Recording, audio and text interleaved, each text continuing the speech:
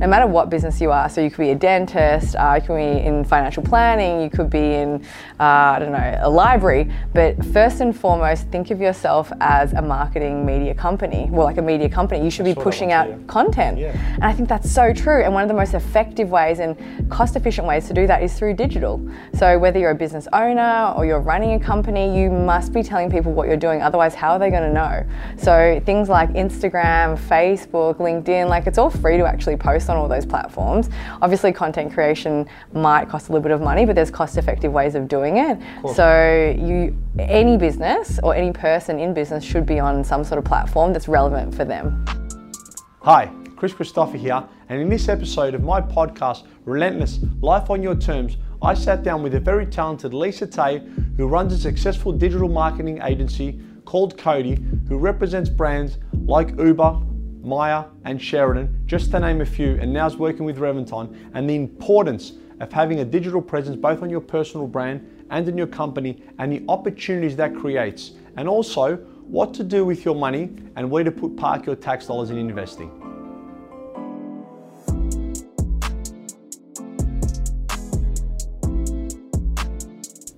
Hi, Chris Christopher here on my podcast, Relentless Life on Your Terms, with Lisa Tay from Cody Agency.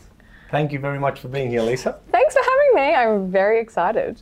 Now, today we're going to cover quite a few topics. A lot of people I know about you actually started as an accountant, is that right? Oh my God, I feel embarrassed. I used to be a tax lawyer, believe it or not. And I just never felt like I fit in. I wasn't passionate about it. So now I'm lucky enough to be passionate about what I do. So. And you worked for some of the biggest hitters as well, KPMG I saw? Yeah, KPMG, Ashurst, and the tax office. Talk about conversation killer. Every time I said I work for the tax office, people literally just be edging away from me in conversation because they obviously felt like I could audit them.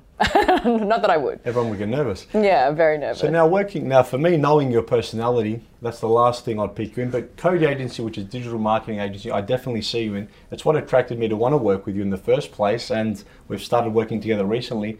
Everything I turn on LinkedIn, you're always making these great videos, great content. You've got over 300 clients in a number of different countries. Why do you feel having a digital presence so important, especially in today's day and age? That's a great question. And I would say that digital marketing is super important no matter what business you're in. And actually I heard this great podcast by Gary Vee the other day, and he was saying that no matter what business you are, so you could be a dentist, you could be in financial planning, you could be in, I don't know, a library, but first and foremost, think of yourself as a marketing media company. Well, like a media company, you should be pushing out content. Yeah. And I think that's so true. And one of the most effective ways and cost-efficient ways to do that is through digital. So whether you're a business owner or you're running a company, you must be telling people what you're doing. Otherwise, how are they going to know? So things like Instagram, Facebook, LinkedIn, like it's all free to actually post on all those platforms. Obviously, content creation might cost a little bit of money, but there's cost-effective ways of doing it. So any business or any person in business should be on some sort of platform that's relevant for them. Of course, and he speaks a lot about value, sell, or jab, cross. He thinks he calls it. Bob was talking about that. So adding good value with good content. I heard him once say he does up to 100 pieces a day, because I know he does a lot of content. I know. Which is very daunting for a lot of people, but just getting started is very important, isn't it? Absolutely, and I think that's the hardest thing. So for LinkedIn, I'm very much like an all or nothing person. So I'm either nothing or everything. So I actually post a video every day, Monday to Friday. That's probably why I'm all over your feed and other people's. And for me, I just work that into my routine because I trained myself to think in content. So every time I'm, doing something or going to a meeting or listening to a podcast, I automatically think, is this something that I could share on LinkedIn? So then I start to write notes on my phone. And then when I go and film my video every morning, just on my phone, I just go through and say, okay, what do I feel like talking about today? But I've spoken to a lot of people, and they're very nervous to put something out because I think that they're worried about what people will think, or they don't know what to put out. And I think the best thing to do is just put anything out, and then you refine it from there, because people are so focused on saying, oh, it must be perfect. It's like, it definitely doesn't need to be perfect. Especially for LinkedIn, I feel like you can be a little bit more raw on LinkedIn.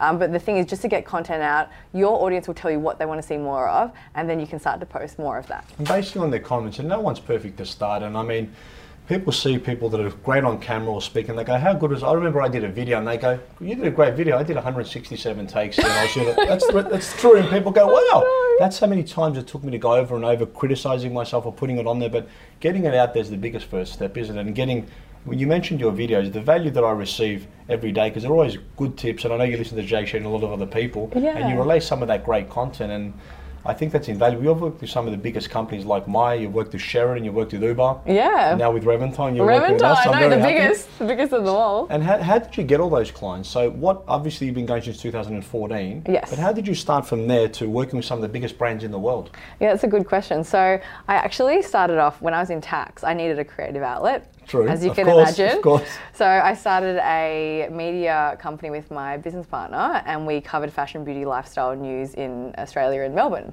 And then that allowed me to make all sorts of amazing contacts. It gave me a chance to learn how to create content and grow digital platforms. So then we had brands start to approach us to say, hey, can you do some content creation for us and for our channels? And we're like, yeah, I guess so. And then so the agency was kind of just born from, it was almost by mistake. And then a lot of the stuff that we do now for our clients, like, influencer campaigns, LinkedIn management, Instagram management, content creation, that wasn't even a job back then because the digital landscape's changing so quickly. So it's really exciting, and I feel that, coming from tax, when let's face it, nothing changes really, to an industry where things are literally changing daily, it's so exciting to be playing in that space. It is, and I think content is very prevalent now as well, but good content, I think, is the key, which you bring out a lot of, which is why I watch what you do, and I also asked you to help Reventon and myself out. Yeah. But finding something, you mentioned before tax, and now you mentioned digital agency, you can see the passion for it. It makes such a difference when you're doing those long hours, doesn't it? Oh, when you huge. love what you're doing, when you love the Absolutely. clients you're with and the results that you're getting. Yeah, because then it doesn't feel like work. So, for me, I think I feel very fortunate to not only have found something that I'm passionate about, but I get to do it with people that I love, from my clients to my team, like to the people around me that I have in my life. I feel so lucky to be where I am today. And that shows in your work and it shows in your output 100%, which is why I said I wanted to work with you. Another thing I found extremely intriguing and out there, that you also work with your life partner as well, your husband. Yeah, poor guy. And, well, how's that first? Because I also work with my wife and I get that question asked a lot. How is it? Because everyone looks at us now and they go, it looks very easy. It was very tough initially, but now we obviously learned. How do you cope with working with your husband or significant other? Yeah, so I think, to be honest, in short, communication's the key. So we're very lucky that we actually have similar taste.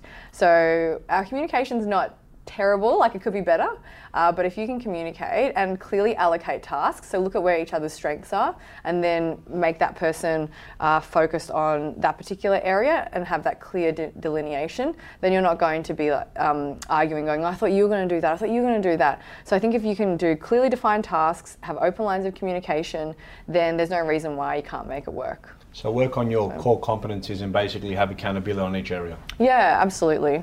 And the woman's always right.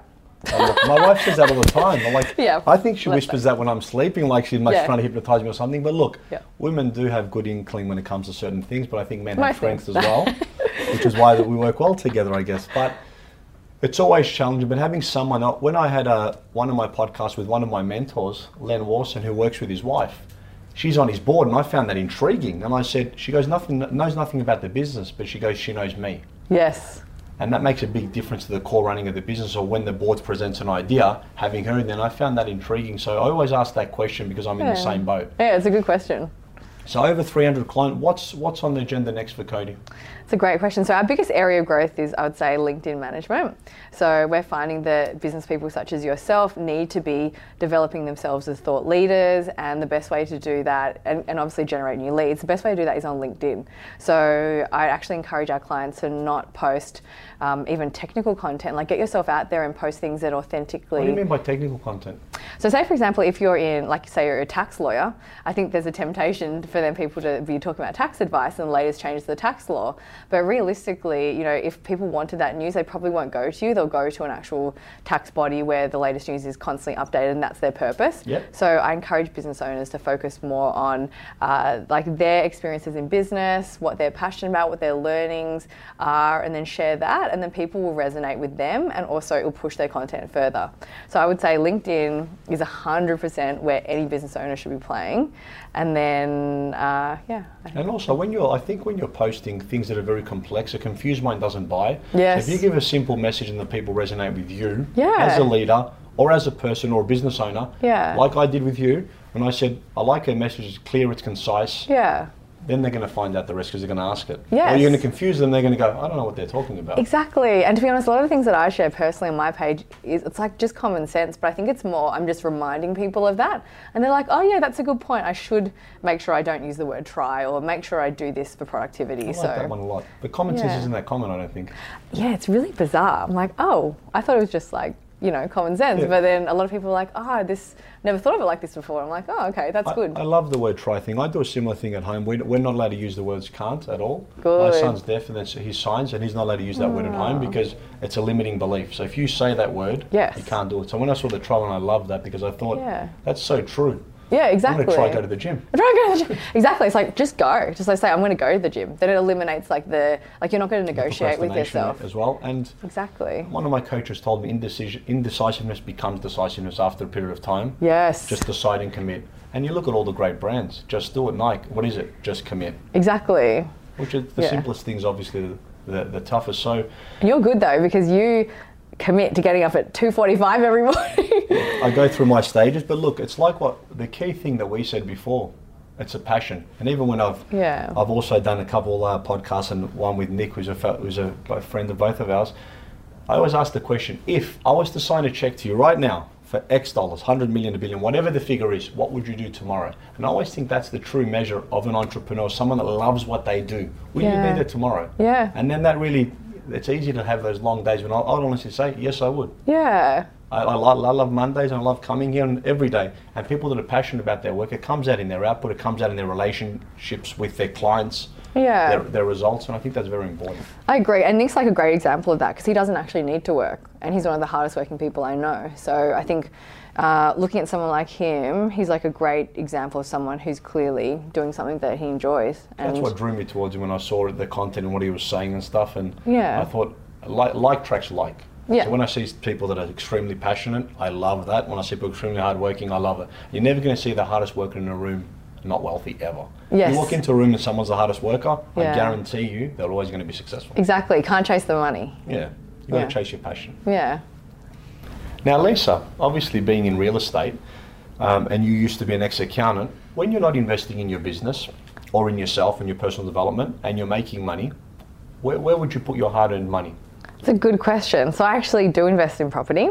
So I should probably get some tips from you because I know that you're a gun at that. Or like another side business. So I've got a side business, which is the one I do with my husband. So I think either of those, but do something that you feel comfortable in and that you have people around you that you can call on for expert advice. I think that's really the key for me because, people work so hard for their money and then they just go and spend it and don't have a strategy behind it. Whereas going to see someone like yourself, you can actually make your money work so much harder for you. Otherwise, if you try and do it yourself and you don't have expert advice, it's like you might as well just throw your money in the bin. And I always say no one works harder than money. It works 27 hours a day, 7 days a week, because it just constantly works. So parking your money in a great investment, like real estate, safe and affordable, good tax breaks as well. Exactly. Is always a good thing. Exactly. Now, for those out there that want to get in touch with Lisa at Cody Agency, how would they get in touch with you and what do they need to do? They can give me a follow on LinkedIn. Yep. So search me, Lisa Tay. And you can go and follow my business page, so Cody Agency. And we've got some great tips on digital marketing there. Or they can shoot me an email, lisa@codyagency, that's codi.com.au. Thank you very much, Lisa. Thank you for having me. That was great.